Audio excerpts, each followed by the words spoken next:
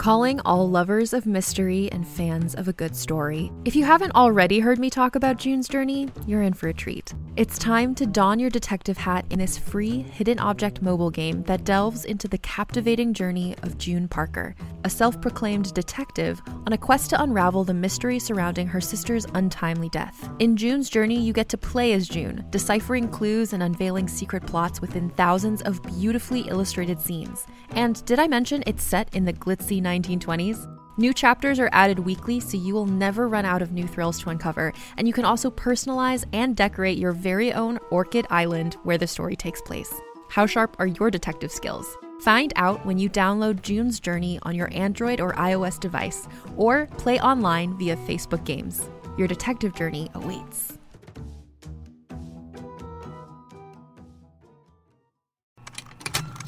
Contained herein are the heresies of Radolf Burntwine, erstwhile monk turned traveling medical investigator. Join me as I uncover the blasphemous truth of a plague-ridden world, that ours is not a loving God, and we are not its favored children. The heresies of Radolf Burntwine, coming January 2nd, wherever podcasts are available.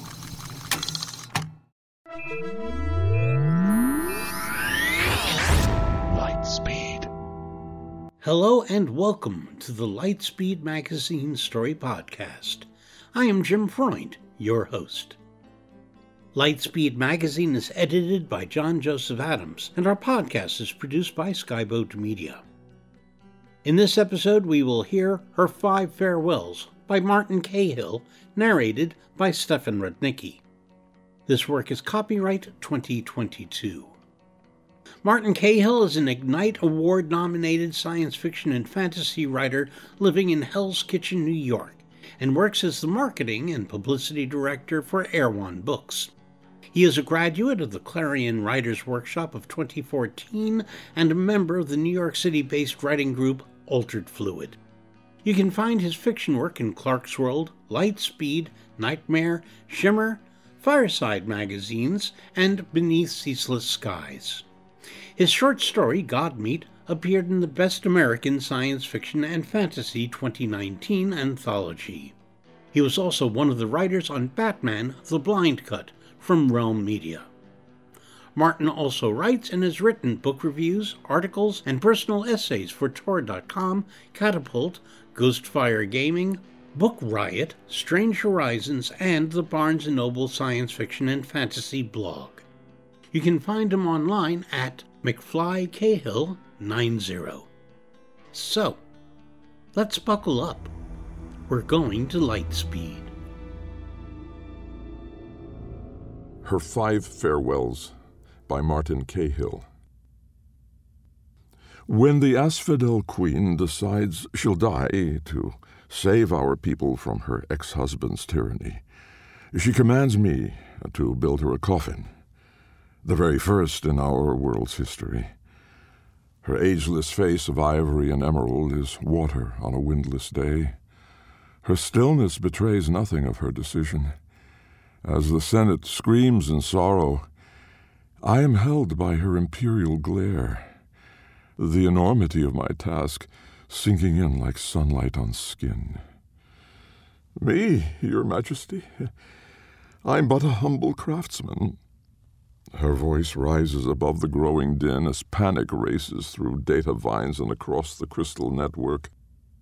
A nearby senator, confused, weeps tears of amber sap, even as he smiles a rictus grin, Zephrem not knowing how to practice grief. We've never had to before. Humility is not a tool I'll allow use of in the construction of my coffin. I die in 5 days. You must begin at once, Mr. Grimm. You know the stakes. And deep in my roots, I do. Bowing, I leave the atrium of the deep heart and walk into a world that in 5 short days will finally know death. 5. As roots wither, struggle toward comprehension, unseeing. I spend the first day deep in study, swimming through ink like a bottomless ocean, desperate for any kind of knowledge. All creatures, great and small, know what death is. But we of the Execar don't experience it. The first of us found sapiens hanging low on the tree of life, and with it the knowledge that we would never have to die. Built of light and flora, we're beings of sun and earth. Our minds bloom and grow as our physical frames age, and yes, both do succumb to the perils of time. Where we differ is that our souls are connected through that entangled forever of the soul beneath the soil. When our physical frames become ill, when our minds grow old and fragile, we undergo resynthesis. Our consciousness quiets for a time, returning below to the soul. Then we bloom again, either in a new frame or our old frame, rejuvenated, cleansed of age or madness or other afflictions. In this way we cannot die. Thus death isn't even terrifying. It's incomprehensible and alien, a language untranslatable and unspeakable, a metaphysical oxymoron. And with her declaration yesterday, our beloved Queen will become Execar's first necronaut into that new silence. I'm poring over the tomes of other worlds, fronds pulled back and out of my eyes, exhausted behind my half-moon spectacles, when I feel her physical frame uproot from the soul beneath the soil. Her first farewell. We feel this first death most keenly. It's a pain deep in my roots, as though a rose on the other side of the world has been snipped from the garden. Execarans in the thousands echo through me as we realize together. I had thought it was, why didn't anyone tell us that death is one little loss after another? She's not even gone yet. Why does it hurt? Is it supposed to hurt? Why is she doing it if it hurts? I can only think she's really doing it. Tears welling in my eyes. She's really going to die. As one, the cost sinks in. I don't join the people rooting into the grass, each desperate to speak to one another, to learn how to mourn. Is it individual or communal? Are we angry because we know why she's doing this?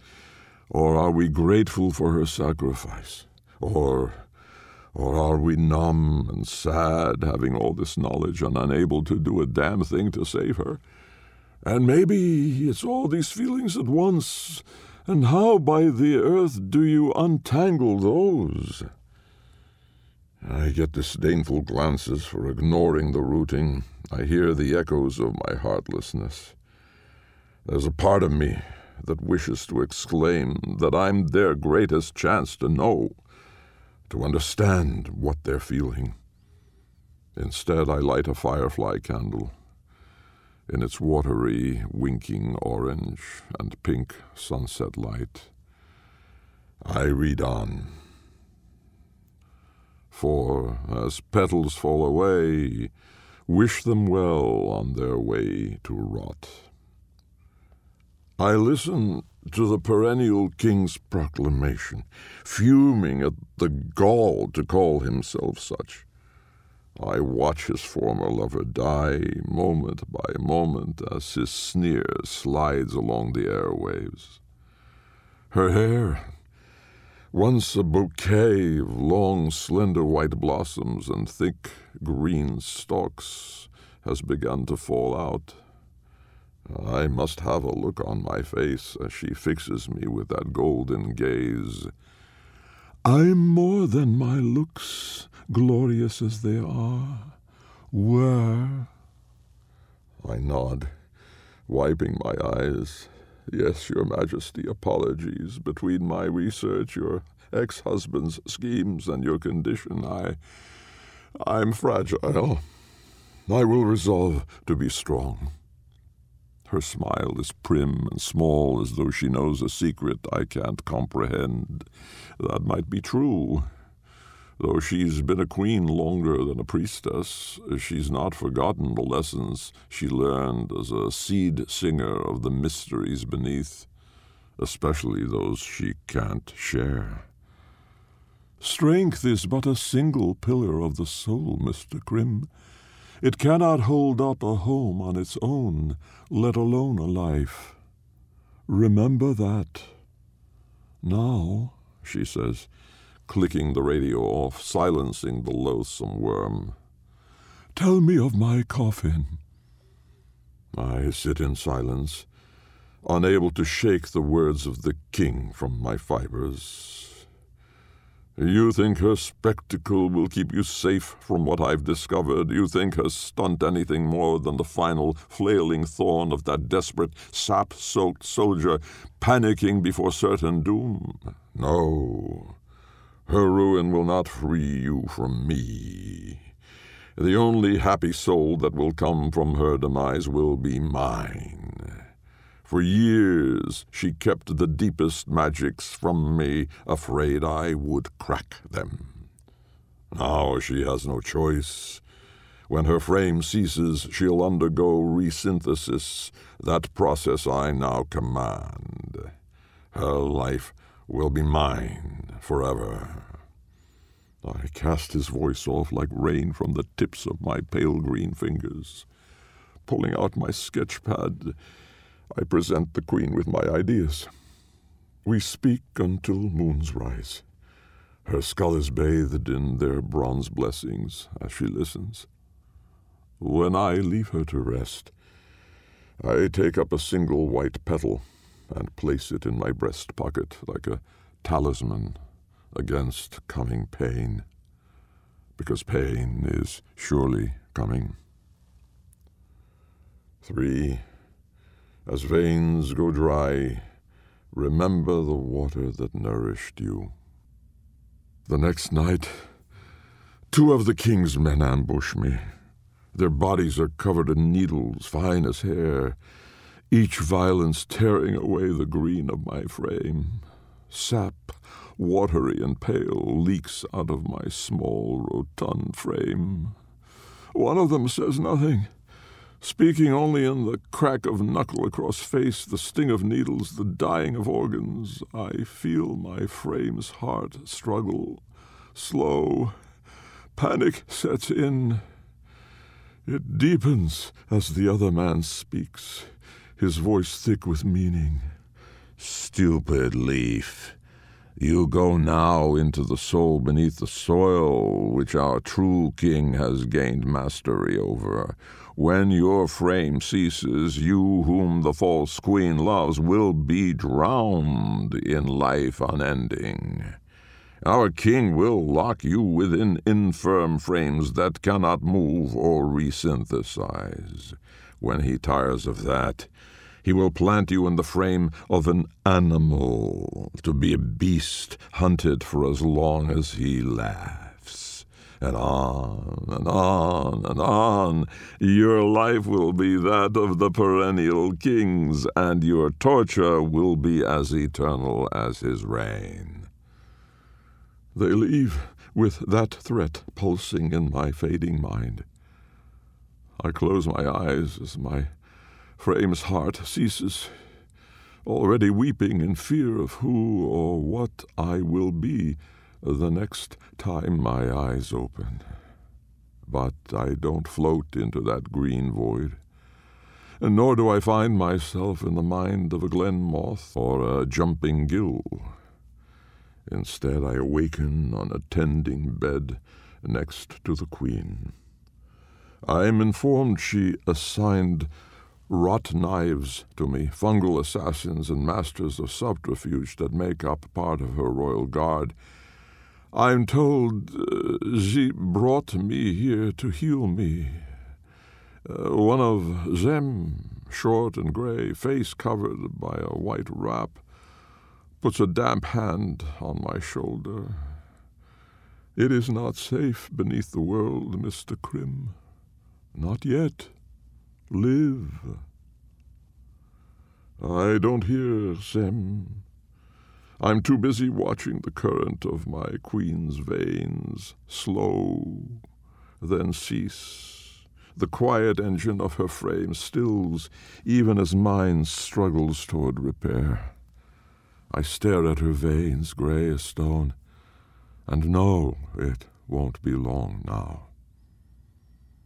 Two, as cells slumber and fade, thank the light that lived within them.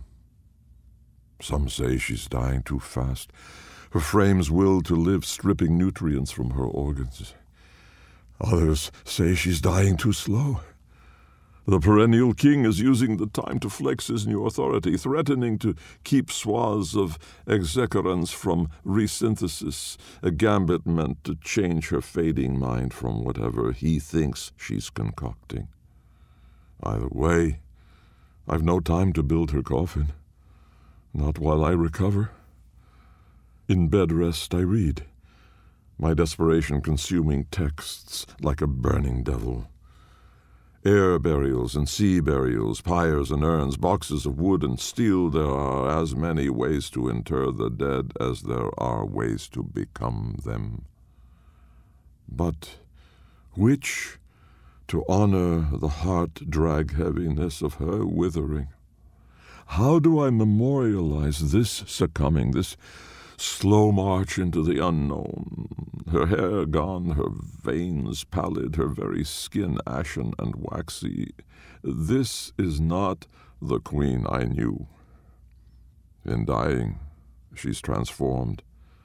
But there's nothing noble about an ending such as this. There's nothing beautiful in her pain. I hesitate to memorialize her suffering. When it's just the two of us in that tender's room, I rage, I weep, I bargain. There's no price I can't scrounge up, no endeavor I won't hoist onto my shoulders, if only to keep her here with us. To keep me from this grim work, I admit, miserable. She slumbers and doesn't hear me.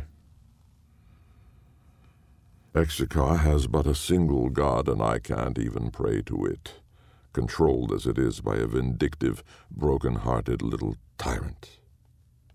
She's so small now, and my grief feels too large. It sets me to shaking.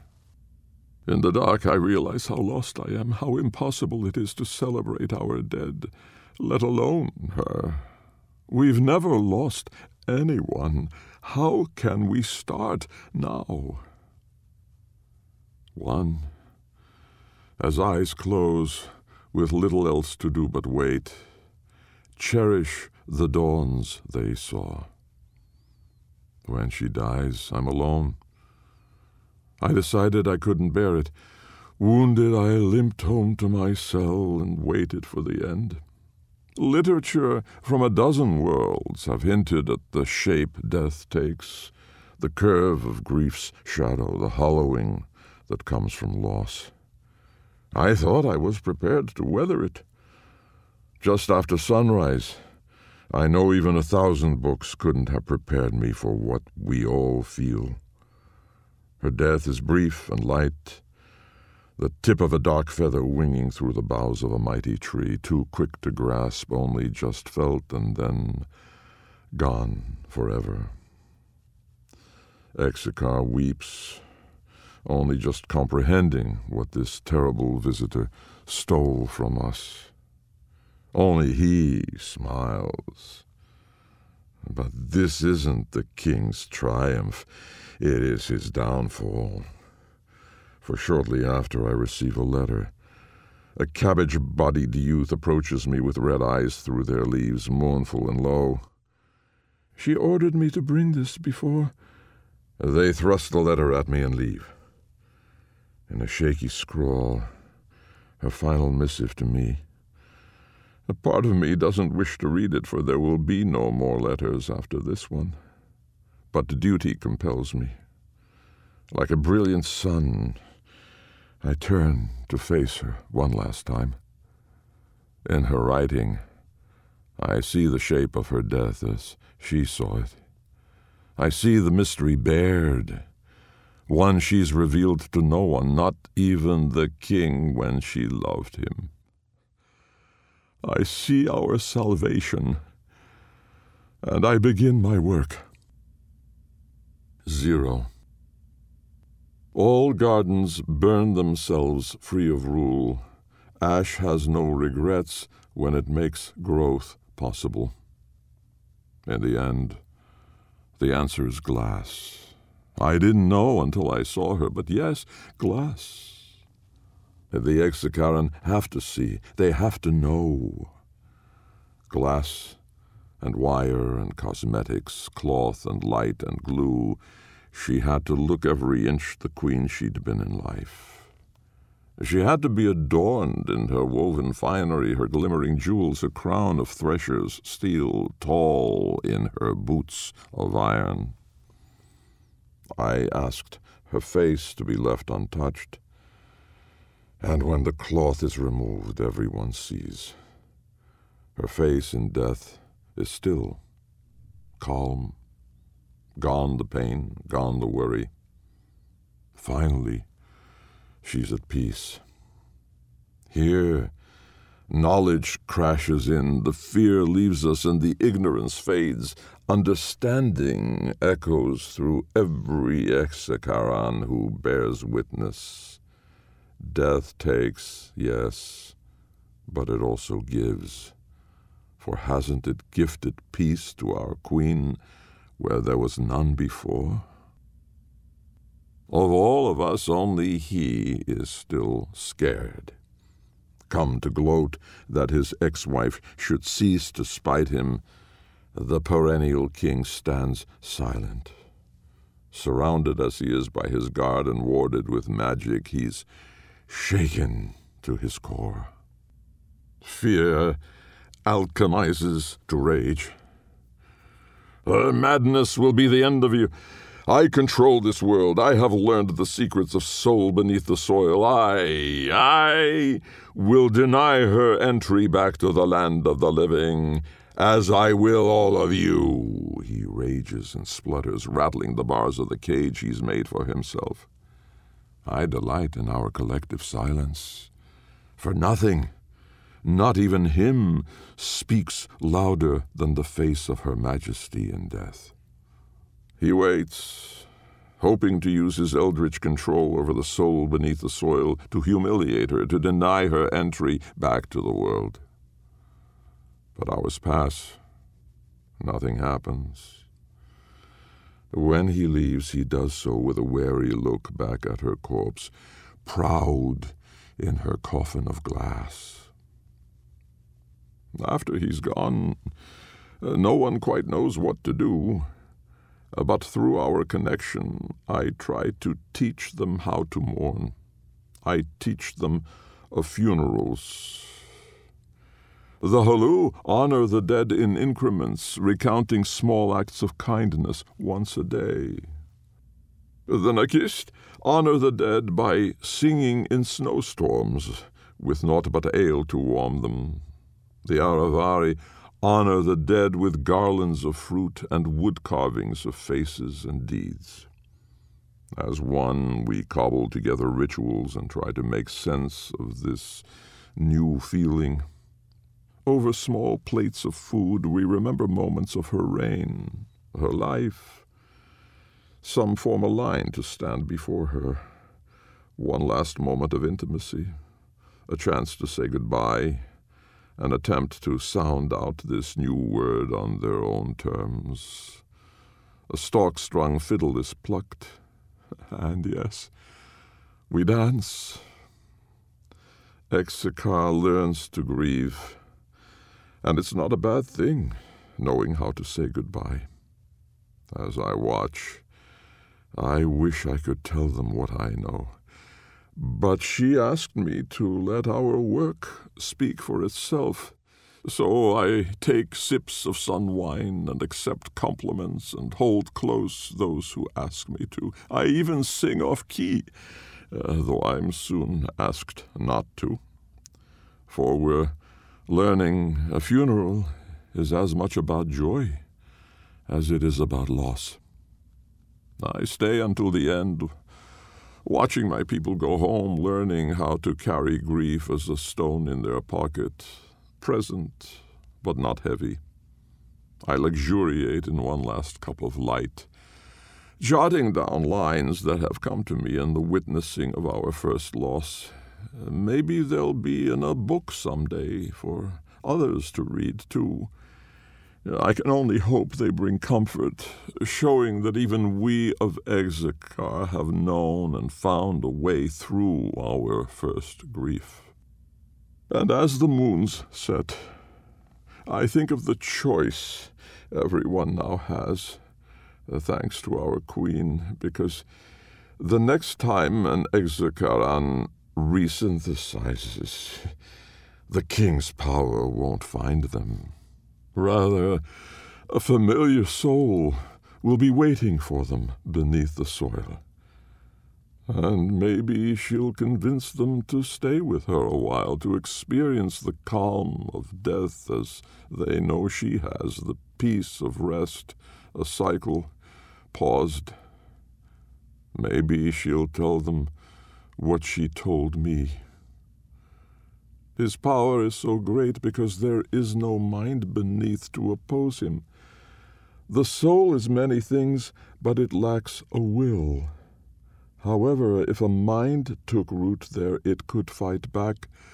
And if that mind had others there to oppose the king together, if they outnumbered him 10,000 to 1, his power wouldn't be so great then, would it? I sip my cup of light and I smile, knowing the king will soon discover that no garden has ever loved a tyrant back for trying to strangle it. He'll learn that death is a seed from which something greater can grow. And though I know more than my people, I do mourn. The queen is gone. That frame in the coffin, it's not her. A beautiful recreation, but only that. The soul of her is below, fighting for us. And when she's done fighting, I hope she'll come back, whoever she becomes next. But that's also what brings me so much joy, that all who are lost do come back to us in some new way, shape, or form. No one is lost, and that's beautiful. And though I didn't get a chance to bid her farewell, I get the gift of the next best thing.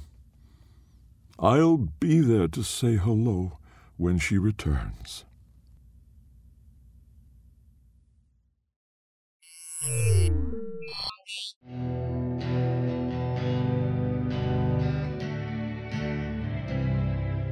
Welcome back.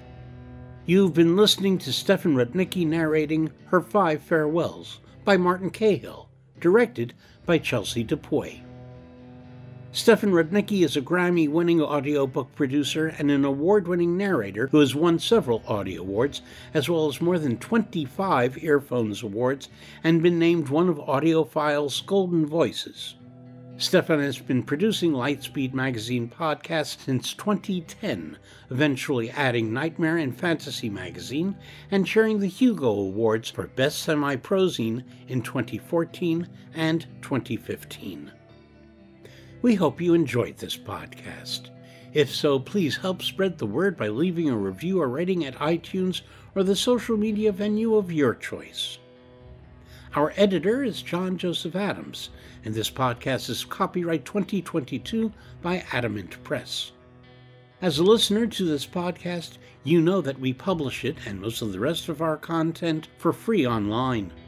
If you don't already support our Hugo Award-winning journal, please consider checking out our many options, including ebook subscriptions and recurring patronage at lightspeedmagazine.com/support.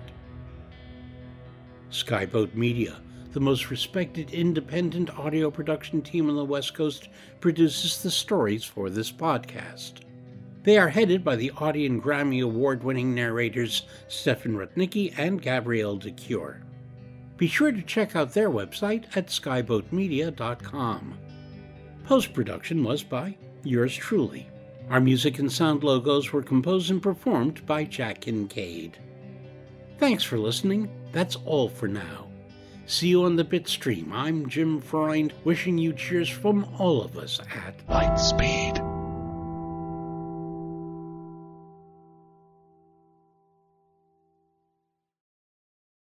Hey there, it's Rachel Ballinger, and I am extremely excited to invite you to Rachel Uncensored. It's my podcast where I sit down and get real with my friends and celebrity guests, where we talk about all sorts of topics. And sometimes we might be under the influence when we do so. We cover things from personal stories to hot-button issues. And it's the only place on the internet you can find an uncensored version of me. It's a side of me that you might not have seen before because it's not the most family or brand friendly. But don't worry, I'm still sort of slightly a decent human being. If you're intrigued, then make sure you check it out. New episodes drop every Wednesday. You can find it on Apple Podcasts, Spotify, or wherever you listen to podcasts. Trust me, you won't want to miss out on the fun and candid conversations we have here on Rachel Uncensored.